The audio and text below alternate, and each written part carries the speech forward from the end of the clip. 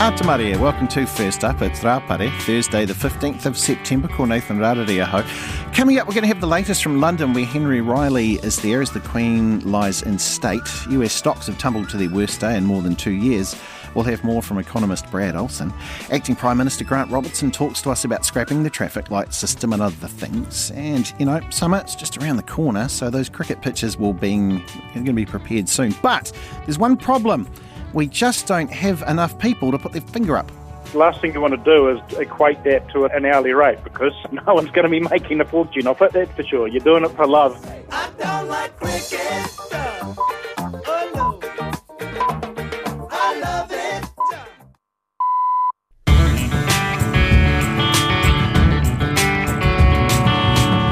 Kia ora koutou. Welcome to First Up. Ko Nathan Rarere tēnei, and we will begin once again in the United Kingdom. Queen Elizabeth is now lying in state in Westminster Hall, and if you've seen any of the footage, thousands of people lining up to view the casket. With me now from London is our Henry Riley. Morena, Henry, how are you? Hello, Nathan. Very well, thank you. Okay, so tell me, how's today played out in England? So today has been rather important, actually. It's one of the most important days, I think, since we had this sad news of the Queen's death. This is the day where members of the public in London, which basically means the rest of the UK, can go and view the Queen's coffin. Now, it was open for a few days at St Giles Cathedral in Edinburgh, but now it's open in London. It's obviously a much bigger spectacle in the sense that there are so many people in London who want to go and see the coffin. Also, you know, people from neighbouring areas. And London has become totally gridlocked. So just to give you a run through of what happened, we had the Queen at around 2:22, very precise. The Queen was transported from Buckingham Palace, her coffin, which then got her to Westminster Hall for 3 o'clock. There was then a short service, which was attended by the great and the good, the Prime Minister, by various members, in fact, all members of the royal family. And it was a very short service. The Archbishop of Canterbury, the Right Reverend Justin Welby, led it, and that concluded just over a couple of hours ago. And then from 5 o'clock, that was the key moment where Westminster Hall is now open and members of the public can go and view the coffin. Now, it is open for ages. So it opens at 5 o'clock, as I say. It's been open for an hour now. We've had the first people going in. There were people queuing up since Monday, would you believe, Nathan? Knowing this moment was going to come, because they wanted to be the first people to go and view that historic moment where they could go and view the royal coffin. It will stay open 24 hours a day until 6:30 a.m. on Monday. So although there's a lot of talk that not everyone will be able to go and see it, there's talk that 400,000 people are going to miss out. It is open now 24 hours a day, all over the weekend until that 6:30 on Monday morning. So it's proven to be a massive event, and London is completely gridlocked at the moment. There's police presence absolutely everywhere, and it is like nothing we've ever seen before in the capital. Yeah. Any update on who will be in attendance at the funeral, which is next Monday UK time? There's still speculation. It's been, I suppose, mildly amusing to look at the people who are sort of ruling themselves out. I mean, Jimmy Carter's spokesperson came out and said he hasn't received an invite. I mean, I think Jimmy Carter's in his late 90s, and I don't know if Jimmy Carter necessarily wanted to go to the Queen's funeral, but he's ruled himself out. There are various other people, particularly members of foreign royal families, who are saying that they will now be in attendance. A good example is Prince Albert of Monaco. The King and Queen of Belgium will be there. The King and Queen of Spain also. The Japanese Emperor is expected to be at the funeral. We're still waiting to hear about various figures such as Barack Obama, something we touched on briefly yesterday. There's still some speculation as well as to whether people like Modi of India will confirm his attendance. It's thought he's been invited. It's also thought the Sri Lankan and Bangladeshi Prime Minister and President respectively have been invited. So we're still not clear on who exactly is going to be there, but one thing is for certain: the security presence in London at the moment is crazy, and with all these people from various royal families, from various governments around the world coming into central London, the security presence is being beefed up massively, and there is a real struggle to get moving in the capital. And even if you're on foot, it will take you probably an hour to get from one part of London to another, which would normally take about 20 minutes. So it's a real sense of occasion across the whole of London, Nathan. I was just imagining the small talk of all the community, of all the security details with each other, and then, oh, what have you got? Oh, yeah, you jiu-jitsu black belt? Yep, same. That's what I've got. Henry, just in some non-royal news, and I know you'll have feelings on this, let's go to football and a proposal from Chelsea's new owners, the American owners, who are actually also the owners of my beloved LA Dodgers. The new owners suggested, hey, I know what we should have in the England soccer, a North versus South All-Star game. Your thoughts, Henry Riley? Yeah, I saw this, of course, idea from Todd Boehly, of course, the influential businessman. David Dein, the former owner of Arsenal, was doing some interviews this morning, and he was asked about this sort of prospect of a European Super League. And I think perhaps alluding to Todd Boehly was saying that it feels sort of, and there's no sort of non-crude way to say this, but almost un-British. And this whole North versus South All-Star match is something that is completely alien to Brits. It happens in the States. It seems fun, great. Let's keep it in the States. There is absolutely no desire for this sort of strange all-star match of North versus South. We have enough division in the UK of North versus South as it is. This is honestly going to prolong the problem. I'm pretty sure the Rugby League does it. That's true. Yeah, that's true. But football's different, Nathan, for goodness sake. And, it's very good of for Todd Boehly to come in here. He's got new ideas. Fine, that keeps it organic, it keeps it fresh. Different ideas are always welcome, but no thank you to this North match. We're not having it. Go on. Hey, thank you very much. Henry Riley, they're live in the UK. It's 5:11. Now, this might be something that you're currently dealing with, or this will walk you down memory lane, and I'd like to ask you about it afterwards. So, researchers in Japan say that they've found the best way to soothe a crying baby back to sleep.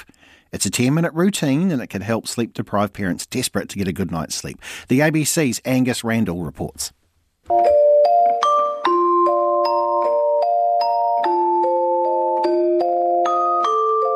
New parents are swamped with information, advice and old wives' tales when it comes to settling their child. Adelaide mum Kate welcomed Arthur into the world 7 months ago.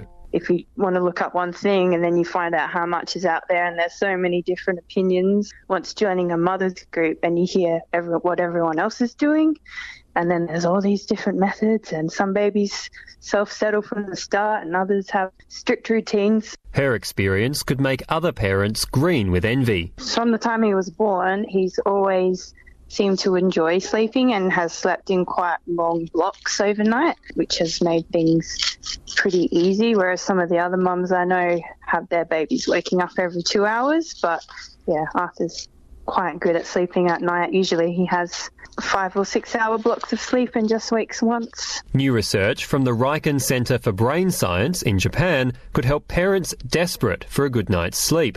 The centre looked at 4 types of settling techniques: walking, sitting, moving in a stroller and lying in a crib. And after trying these techniques in a random order and for a set amount of time, they had their results. The best way to settle is with 5 minutes of walking with your baby, followed by 5 to 8 minutes of sitting. Professor Harriet Hiscock is a paediatrician at the Murdoch Children's Research Institute. For me, a lot of the results were perhaps not surprising. I don't think there's any parent who picks up a crying baby and just stands still with them. Parents intuitively, rock or pat or walk with their babies, and that's what they found, that sort of movement was associated with, the baby stopping crying, which makes sense. She warns it's not a total cure to avoid sleepless nights, especially because the study had a small sample size of only 21 babies. But there's good news for parents feeling overwhelmed by information. If a technique is working for you, stick with it. No, I mean, mostly the techniques that have been around have been really shown to be effective and safe, and they're the controlled comforting or checking technique when a parent goes back and forth in and out of the bedroom to check on their baby, or the camping out technique where they put a camp bed or chair right next to the baby's cot, and they gradually withdraw themselves from the baby's bedroom over, a couple of weeks. So it's a more gradual process. But I think certainly crying it out, that's when you just shut the door and don't go back in for the rest of the night. That's something that we don't recommend. Not all experts agree on the best way to treat babies struggling to sleep. Dr. Brian Simon works with new parents at a medical practice in the east of Adelaide. He believes in early intervention, which can put him at odds with others in his field. I've just finished seeing this morning an 8-week-old baby who I saw at 6 weeks, who had done nothing but cry for 6 weeks. And the parents were first-time parents, and they were beside themselves with fatigue. Dr. Simon says he deals with sleep-deprived parents every day who are struggling with their own mental health. For an average mother in Australia, they'll lose between 800 and 1,000 hours sleep in the first 12 months of the child's life. As a culture, we do pregnancy, we do delivery of babies extremely well, but once the baby's born, it all goes pear-shaped.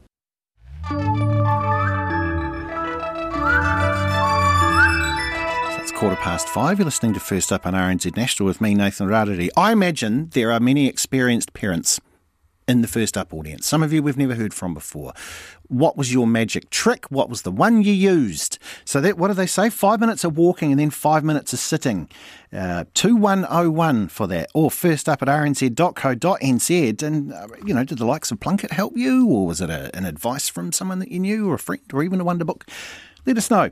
I think we can all relate to that one. Okay, let's go to Europe now. Ukrainians are celebrating gains in the conflict with Russia. A great way the territory's been won back from the invading Russian forces just in the past few days. So I'm joined from Sweden by our correspondent, Anita Purcell-Sherland. Kia ora, Doctor, how are you? Fine, thank you. Morena. Now, this is an interesting thing. So the Ukraine's president, and this is a great show of confidence here, has made a pretty surprise visit there to the territory reclaimed from the Russian forces. Tell us about that. Well, he visited the newly liberated Izium district in Kharkiv, and he said, actually, even though he was very confident, he said he was shocked by what he saw. Speaking to journalists, he said that the sight of destroyed buildings and killed people was shocking, but like the tragedy seen in Bucha. He added that such death and destruction was now part of Ukrainian history and part of the modern Russian nation. Now, in expressing he also expressed thanks to foreign governments for sending investigators and prosecutors to Ukraine to investigate alleged human rights abuses by occupying forces. President Zelensky also said he has confidence that all occupied areas will eventually return to Ukraine. Right. And keeping it, unfortunately, there's conflict going on there, not far away from there, I guess, in world terms. The border between Armenia and Azerbaijan, what is happening there? Well, on Monday, fighting on the border between the two countries killed about 100 troops, leading to fears of broader hostilities breaking out between the long-term adversaries. On Tuesday, Russia said it brokered a ceasefire for the latest outbreak, from which Armenia said the clash killed at least 49 of its soldiers, while Azerbaijan said it lost 50. Armenia and Azerbaijan have fought 2 wars and seen regular smaller clashes span 3 decades over a region called Nagorno-Karabakh. Now, according to internationally recognized borders, it's firmly a part of the mostly Azerbaijan, but is populated by ethnic Armenians. Both countries were part of the Soviet Union, and the dispute between them led to full-scale war in the 1980s and 1990s, and a 6-week war in 2020. I wanted to ask you about what's happened there. So where you are in Sweden, there was an election just recently, and I think it looks like the right wing appear to have won a slim majority in that general election. Yeah, it was a bit crazy going into the elections on Sunday, but at the moment what they're doing is counting over 250,000 overseas votes, and the wait is on to see if they will make a difference to the tight result of Sunday's elections. Basically, what happened on Sunday was the right wing, led by the leader of the Conservative moderates, Ulf Kristersson, won 175 seats out of the 149 seats in Parliament, and the left bloc, led by Prime Minister Magdalena Andersson, trailed with 174 seats. The difference between the two blocs was actually 47,000 votes. The big winner, however, is the far-right nationalist Sweden Democrats Party, which took nearly 21% of the 7 million eligible votes, making it the second biggest party in the country behind the left Social Democrats. Now, Kristersson now has to try and build a government, but the right wing is troubled with internal divisions such as the smaller Liberal Party threatening to topple the government if it includes Sweden Democrats. Sweden Democrat leader Jimmy Åkesson insists on being part of the government, and Sweden desperately needs political stability as the country is facing an economic crisis, is in the midst of a NATO application process, and is due to take over the EU presidency next year. Oh, great. That sounds really nice and stable. Let's go to Hungary. Can you tell me about this, the Hungarian government tightening its abortion rules? How so? Well, basically, its new abortion rules will make the process of pursuing a termination more bureaucratic for pregnant women. Basically, from Thursday onwards, that's Thursday New Zealand time onwards, pregnant women will have to listen to the fetus's heartbeat before having an abortion, and doctors will have to submit a report confirming this has been done.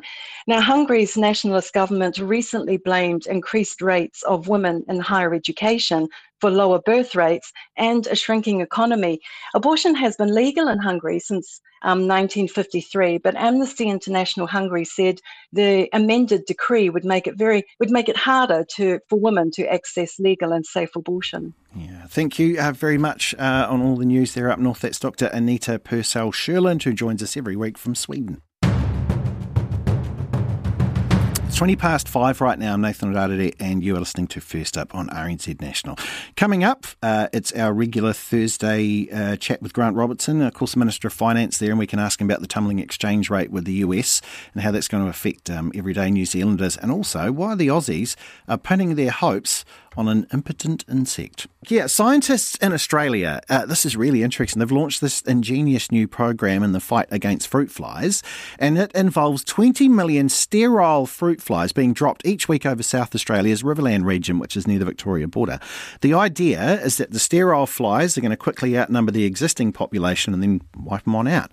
The farmers, however, say that dropping 20 million sterile flies a week is nowhere near enough. The ABC's Elijah Balaj reports. South Australia's Riverland is one of the country's biggest food bowls, and it's facing an outbreak of fruit flies. Michael Roy owns Roy Farms in Renmark, where he grows stone fruit, grapes and pears. We've got a significant problem here, and I hope we can get some control of it. But still, it's going to be a costly exercise, and the value of the product has to be very high to afford to grow that product with fruit fly. His family has been growing fruit for more than 170 years, but current pressures are sending him out of business. I'm looking at transferring away out of the fresh stone fruit industry into more drying the product. I've got certainty of having an income. Fruit flies lay eggs in fruit, and when the eggs hatch, the larvae eat the fruit from the inside, causing it to become a rotting mess. Entire crops can become worthless once infected. Farmer Michael Roy says people driving through the Riverland don't fully understand the threat caused by bringing fruit into the region. There's still a lot of people still bringing fruit into our region from fruit fly infected areas. It just doesn't seem to be stopping.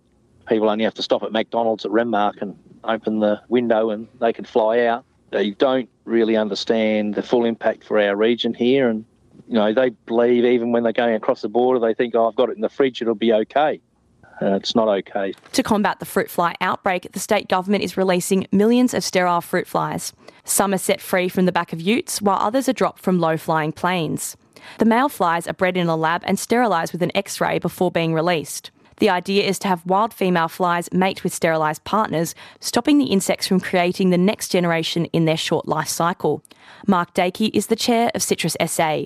He says the region needs more flies. The current level is 20 million steriles a week, so we want to see that go to 40, and that's quite doable. The sterilisation project helped stop outbreaks of the insect across metropolitan Adelaide last year, but the Riverland depends on its growers, and Citrus SA wants the government to double sterile fly levels by Christmas. They're on board for sure. They want to see it happen as well, but just a bit. As a grower, I can make things happen pretty quick on my own farm, but the wheels of government turn a bit slower than I work. The sterile fruit fly plane drops are run by SA's Department of Primary Industries. Nathan Rhodes is the Executive Director of Biosecurity. Looking from the ground, even looking from reasonably close, you won't see anything because, of course, the fruit flies are quite small. We're releasing about 3,000 of them for every hectare, but they'll float down and find their place in the orchard and in the foliage, and most people would never even be aware or never even see the flies. He says even at current levels, they're on track to make a big difference before the weather warms up. So we've spent the last couple of months working out what's our best strategy for the spring when the weather warms up. And we started that discussion way back at the start of winter, and so we've got a whole lot of new tools that we've never used before. We really are throwing everything at this. So I think there's a bit of cautious optimism.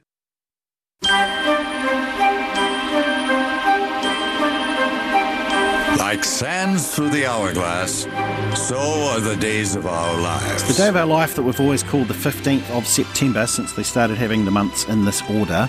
It is Henry Charles Albert David's birthday today. You know him as Prince Harry, the Duke of Sussex, 1038. One of the leading members of Club Nathan in New Zealand, Nathan Astle, he's 51. Two members of Hollywood have their 76th birthdays today, Tommy Lee Jones and Oliver Stone. But today is a really interesting day. So 1954, one of the most famous pictures of the 20th century.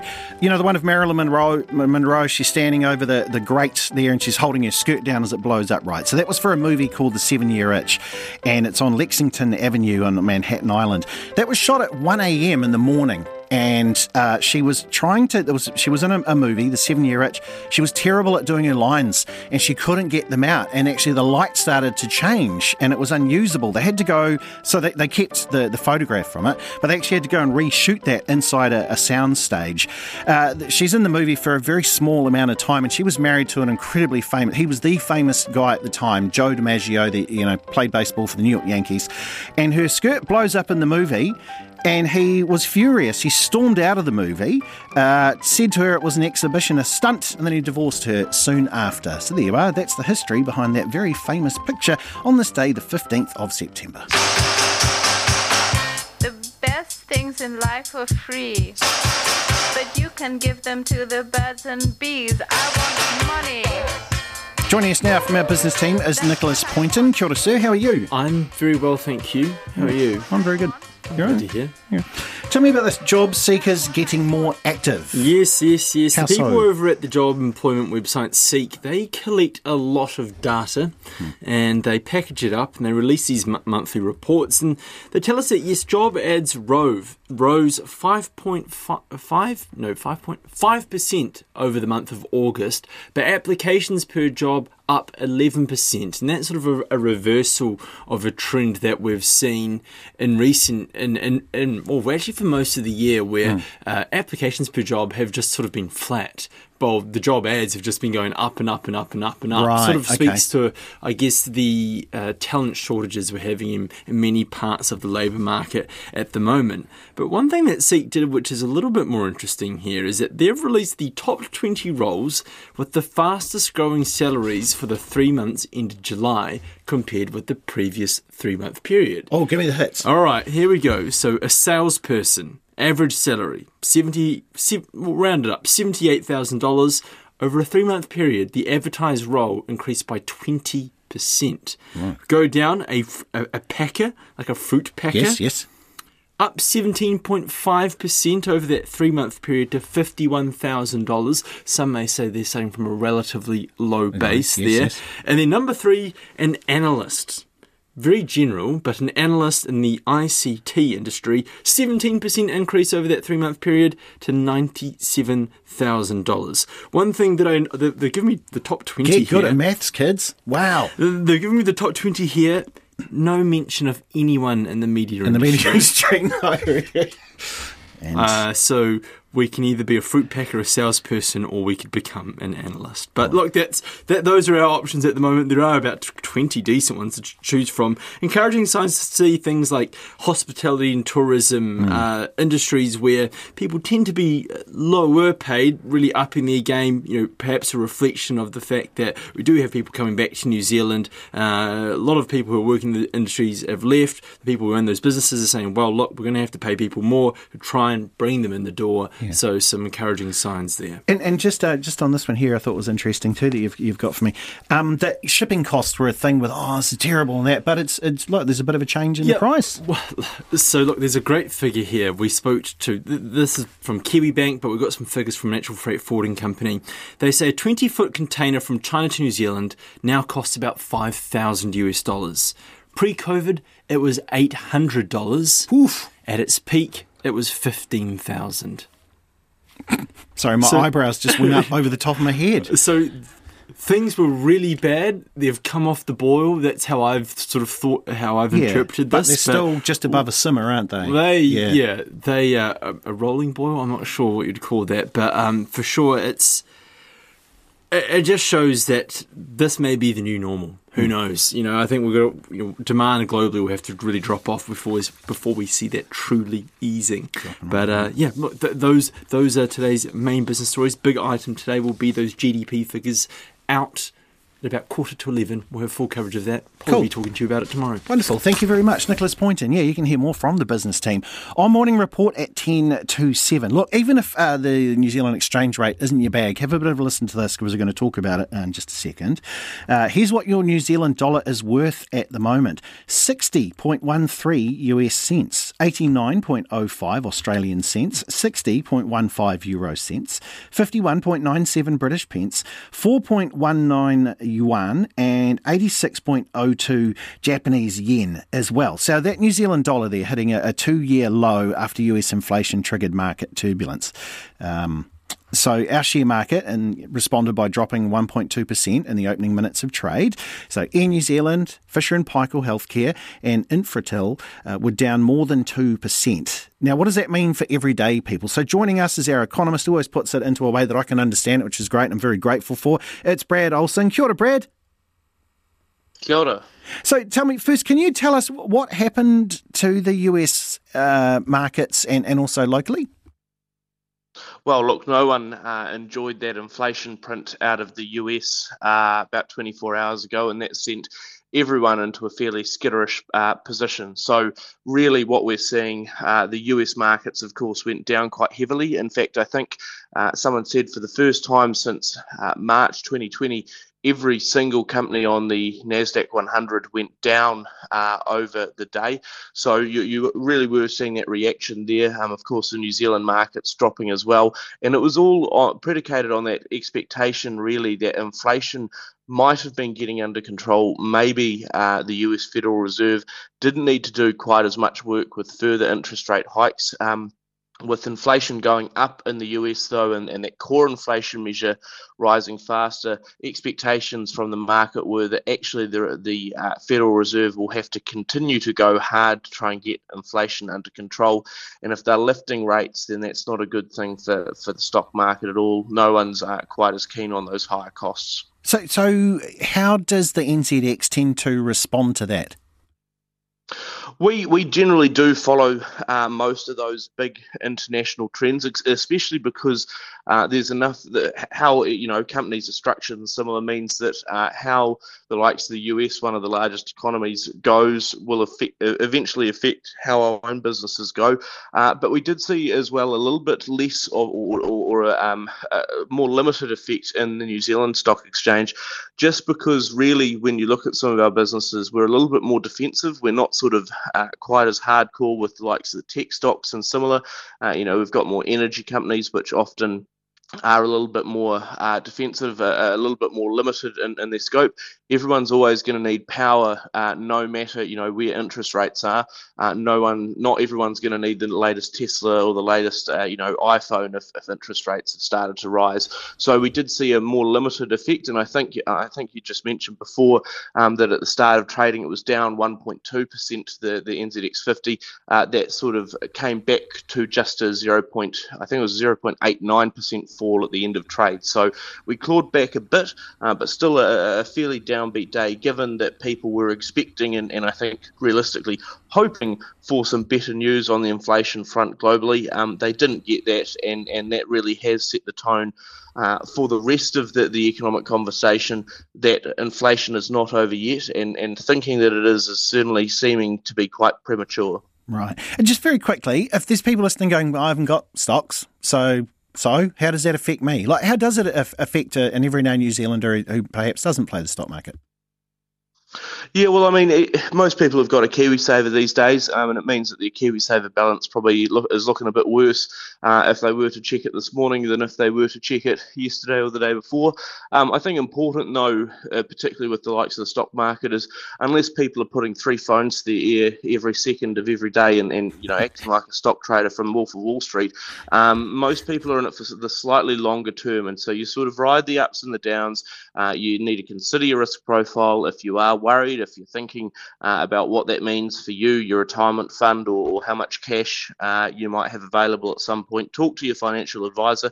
But I think we've seen time and time again, the markets are shifting around quite a bit based on the latest economic news, and it's been a very volatile, nearly 3 years now throughout the pandemic. So important, to take advice and have that conversation if needed, but sort of acting brashly and with a hot head hasn't made too many people all that rich when they aren't looking at the market all the time and when they are sort of, more of an armchair investor. I want that. I want the 3 phones and I want to be pointing. It sounds great. From Metrics, that's Brad Olsen. Thank you very much, sir.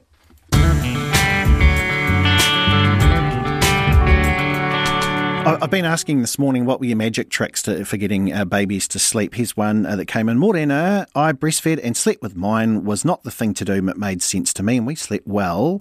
No name with that one. Another one's coming here. Duct tape worked wonders for my parents. Can't thank them enough. I had no problem falling asleep once they shut up. That's good. I like what you did there. Now, we're on our way to 6 o'clock, 21 to 6. I'm Nathan Rarere. You're listening to First Up here on RNZ National. Between now and 6, you're going to hear about a shortage of cricket umpires, and also the acting Prime Minister, Grant Robertson, joins the show.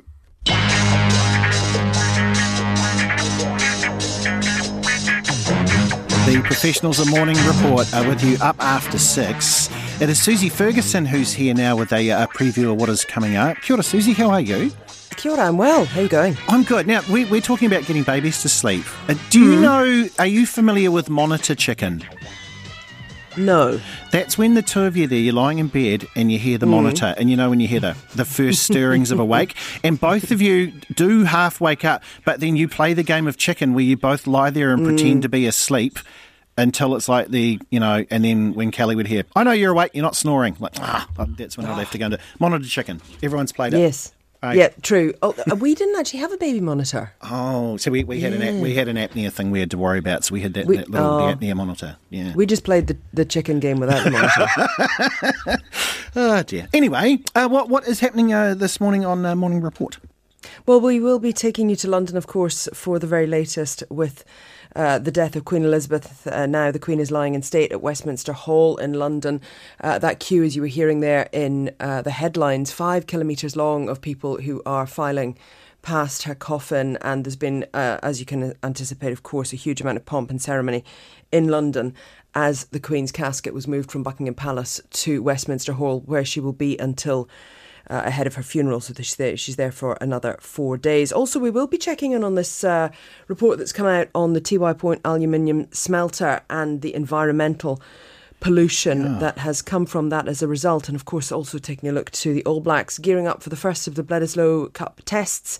That's happening in Melbourne tonight. All of that coming up after 6. Thank you very much, Susie Ferguson. Well, as you would have heard a little earlier in the program there, the New Zealand dollar fell to a 2-year low yesterday after US inflation triggered some market turbulence. So luckily, that coincides with our weekly chat with Grant Robertson, who, with the Prime Minister overseas, is the acting Prime Minister. So lucky still, he's also the Minister of Finance. How good is that?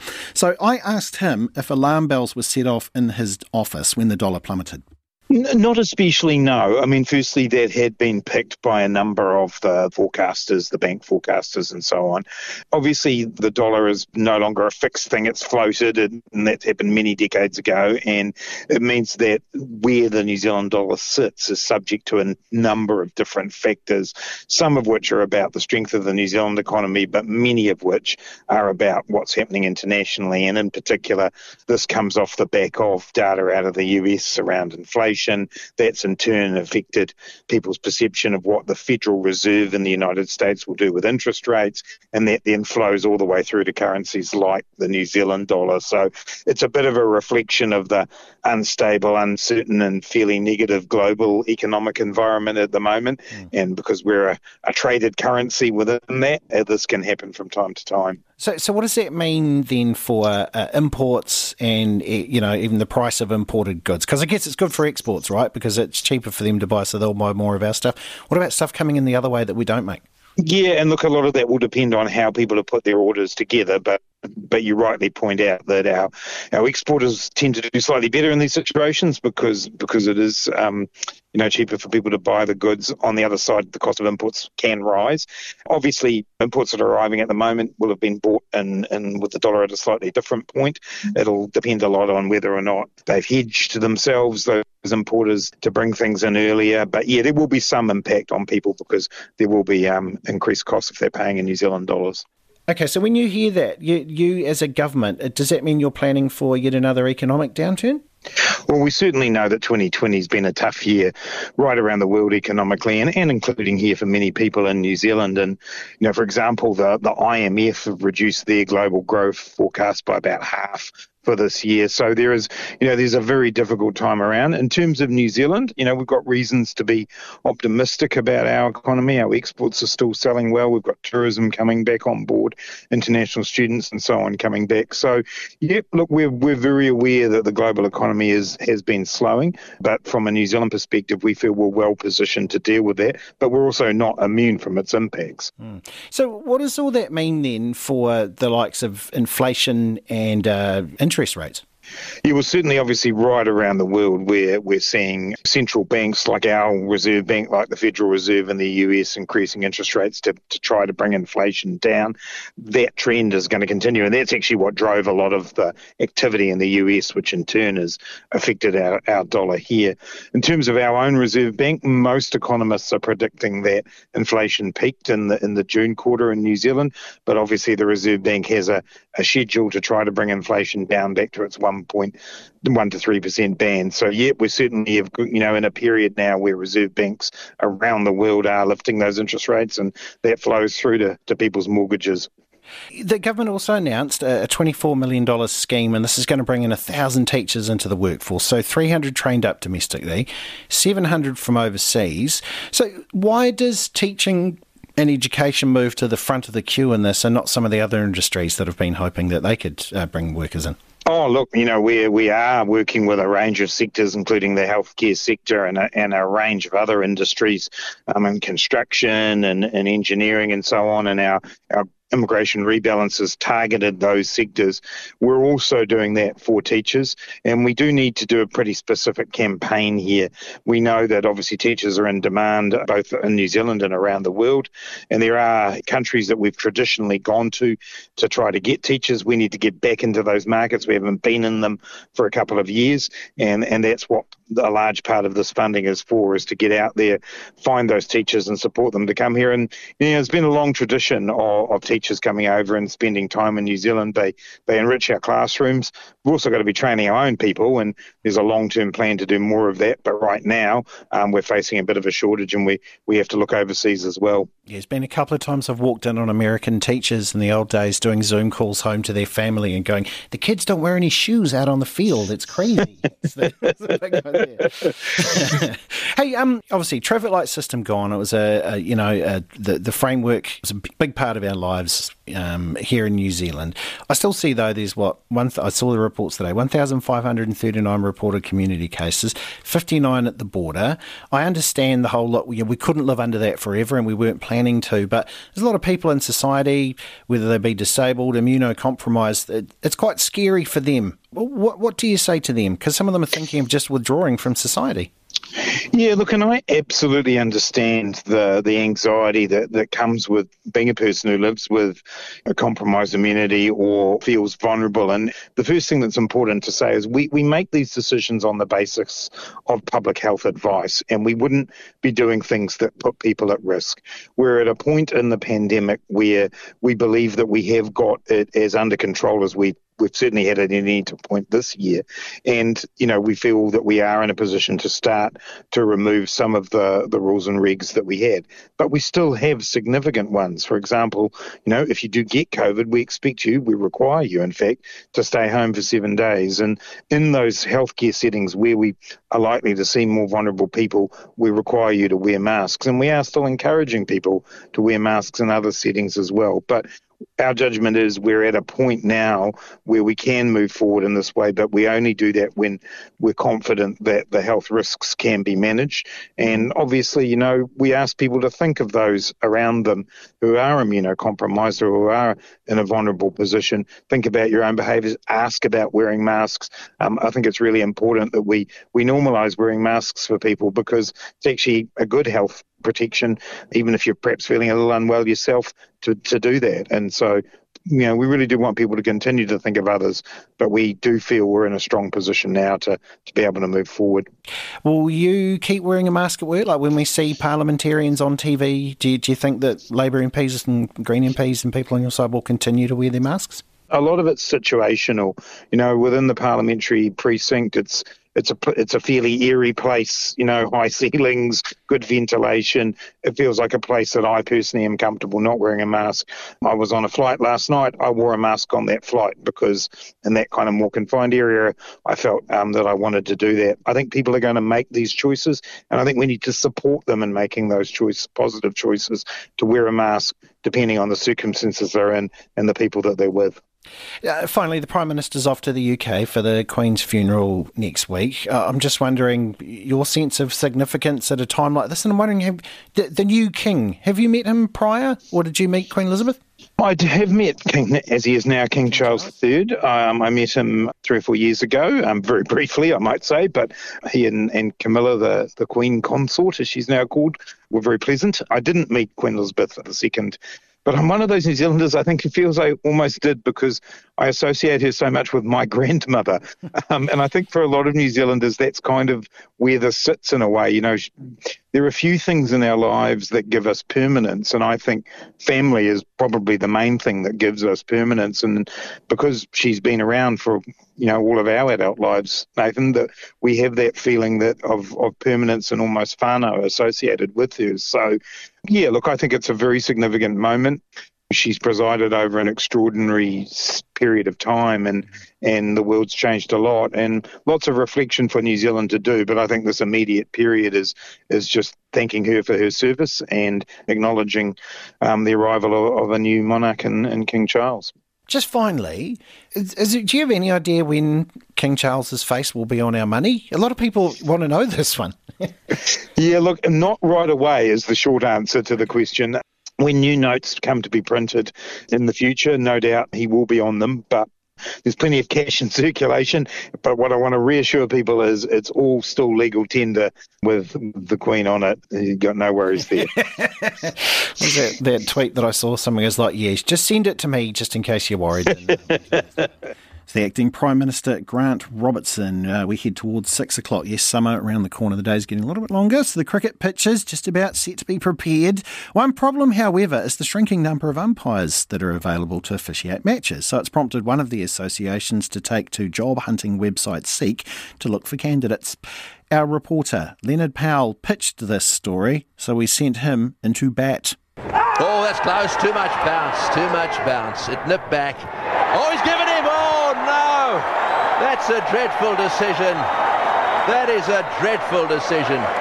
Umpires and referees are special people. The game can't happen without them, but they're often the first to cop it when they make a mistake. It can be a thankless job. Not for the first time, Counties Manukau Cricket Association is using the website Seek to attract more umpires. Phil Norville is the officials coordinator for the association.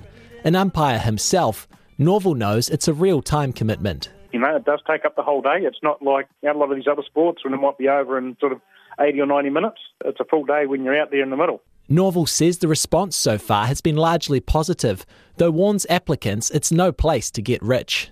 The issue is that we get plenty of people who are interested and they think, oh, it's a paid gig, you get paid. I said, yes, you do. You get, if you like, your expenses covered. But the last thing you want to do is equate that to an hourly rate, because no one's going to be making a fortune off it. That's for sure. You're doing it for love. I don't like cricket. Oh no, I love it. Doing it for love and an $80 match fee. Some games fetch $105 if the umpire is required at both ends, in which case members of the batting side take turns umpiring from square leg. Glenn Shack, or Magoo as he is known in the cricketing circles, has been umpiring for over 20 years.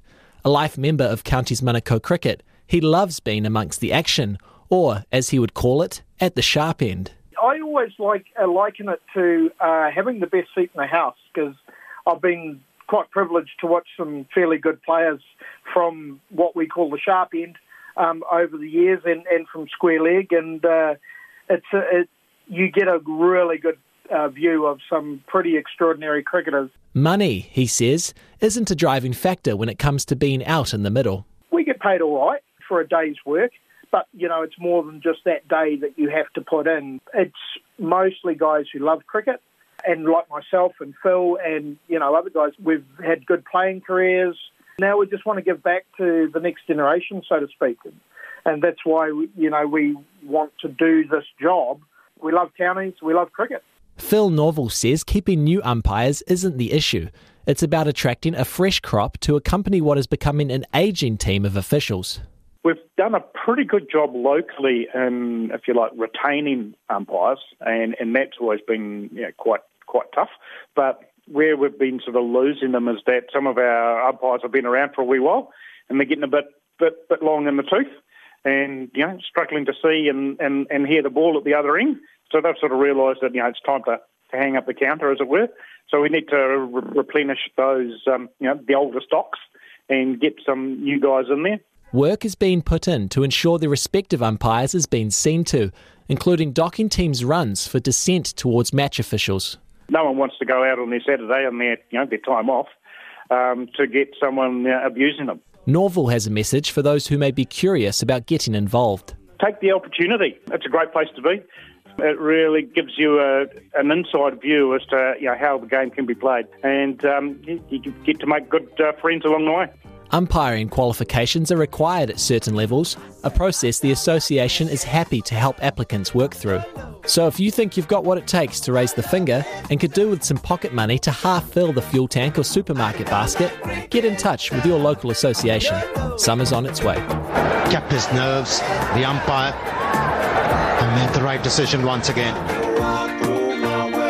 Leonard Powell, right arm over from the northern end. Steve F. of Wilton writes, Atamaria, Nathan, my first daughter slept most of the night. The second had colic. My strategy back then was to walk. Perhaps I should have tried sitting down too. Pip says, my suggestions don't have any babies than I did. And Nan Miller. Nan's written us actually quite a detailed one. I'll try and get through it here. Good morning.